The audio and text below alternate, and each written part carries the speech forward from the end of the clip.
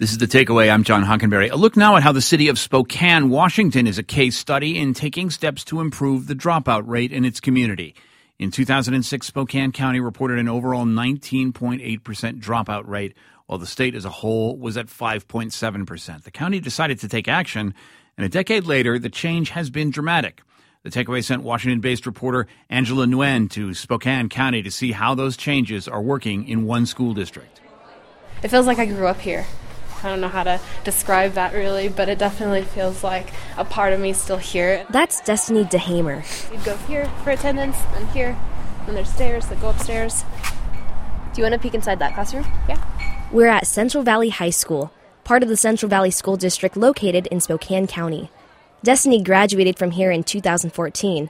By that time, the county dropout rate had already decreased drastically to 10.2%. Cut by more than half from what it was 8 years before. Melissa Scott is a counselor at McDonald Elementary. Well, I think it's a really caring environment, and I think that there is a focus on the whole child.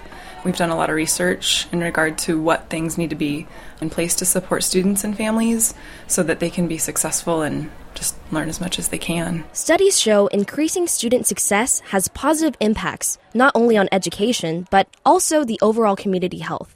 In 2009, an organization run by local representatives of the county called Priority Spokane took steps to make education the main focus of the community. We have a truancy board that has been in place now for a couple years to help students and families just be in school. There's a proactive student intervention team that was formed maybe 4 or 5 years ago.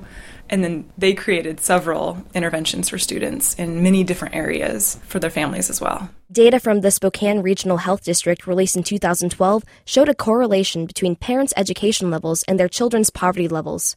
The higher the level of education the parent received, the lower the likelihood of their child's poverty. Since we have such a high level of students that come from low socioeconomic status, we've had book studies or professional development on working with children that come from backgrounds of poverty. That's Aaron Dahlgren. I teach 3rd grade here at McDonald Elementary School. His whole teaching career has been inside Title I schools like McDonald Elementary that aim to close gaps between students regardless of their socioeconomic status. Aaron says getting to understand who the students are is key in being able to help them. At the classroom level, it really starts with the relationship. I think it starts on the very first day of school. So many teachers here at our school go to baseball games, go to dance recitals, go to whatever the kids have going on outside of school just to build that relationship and find something that we can get in common with them. Back at Central Valley High School, Stanley Chalich teaches civics, and for more than 45 years, he's made a career of doing just that. Do you remember Destiny? Yes, I do. Very, very nice kid. And I've known the family for quite some time. But no, she was a fantastic girl. Personally, I had him for psychology my sophomore year, and then civics my senior year. He pretty much knows everybody in Spokane. Not only does Mr. Chalich know the students, he even remembers things about their families. The grandpa was a custodian here at Central Valley High School. This hallway is significant to me, probably for a pretty weird reason, but if you walk all the way down, and then on your right, it's the janitor's closet. And my grandpa was the head custodian my freshman year, so I would come have lunch with him down here. But yeah, that's a good memory. Those details are what's kept Mr. Chalich passionate about being in the classroom for so many years. That's why I'm in education. You know, if you care, and I use that word, all kids, I says, I love all of you. And what I mean by love all of you? I care about you. The care and the time that the teachers put in was most definitely one of the reasons that I excelled here. Because if they didn't care, then why should I care? Destiny credits that whole student approach for how she excelled at Central Valley High School. She's now starting her 3rd quarter at Spokane Community College for an associate's degree and plans to transfer to a 4-year university. For The Takeaway, I'm Angela Nguyen. The Takeaway Zip Code Decoded series is supported in part by the Robert Wood Johnson Foundation.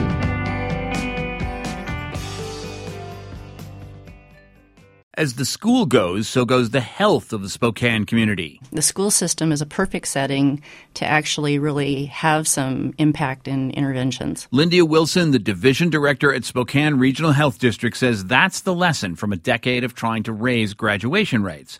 Wilson says school data has had an unexpected impact on monitoring community health. We're a very data-driven organization, and we really have been focusing on graduation rates. But also the research has really pointed to kids who are absent a lot, have behavioral issues, and have failing grades in those core classes. Do they view your interest in what's going on with them as a, sort of truancy enforcement, or how do you get them to understand that, no, this is about your health, this is about really your whole future? Well, the projects that we've been working on is really focused in the middle school, and before they're actually considered a truant kid, so they're absent, maybe 4 unexcused absences.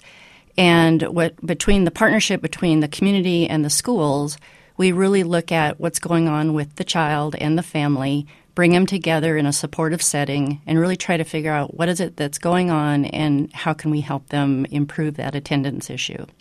What kind of problems have you solved? I mean, without telling any names, of course, give me an indication of what interventions came up and how you solved them. There's a variety of issues going on with families. Some kids are bullied, so they don't want to go to school. They don't feel safe being there. Some home issues could have parents incarcerated. There's been health issues where a mom actually was dying.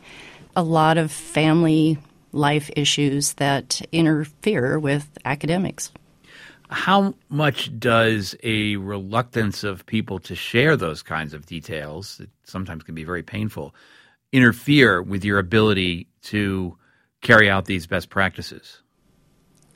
I think there's always that caution with students and families when they come to the school. It's a very supportive environment, though, and they can really tell that the counselors and the teachers and the community really care about them. And so usually by the end of the session, they've opened up and they really are seeing that it's not going to be punitive or they're not going to get in trouble, but it's really that supportive environment. Are your teachers reporters on the ground, and do they buy into this program? The teachers are very involved with the program. The school counselors even more so, because they're usually the ones that really hear about some of the home issues. Our school system that we've been working with has been very supportive of this project. I think, the schools have so much going on, and they're trying to really teach these kids, but with all these family issues, they realize that they really need this community support and outside assistance. So the referrals in the sessions may be to a mental health counselor. It may be helping them with some rent. There's a variety of systems that are set up in place to help these families in the community. Is there an outcome, a goal that you really want to meet over the next 2 to 5 years? We're hoping to get the graduation rate up to 90%. That's always been kind of our goal. We are sitting around 82, 83% right now, and we know that this last 7 to 15% is going to be more difficult. There are kids that have a lot of things going on in their lives, and poverty is one big one, where they just don't have the resources, and the family is struggling in a lot of different ways. Lyndia Wilson is the Division Director at Spokane Regional Health District. Thank you so much. You're welcome. Thank you.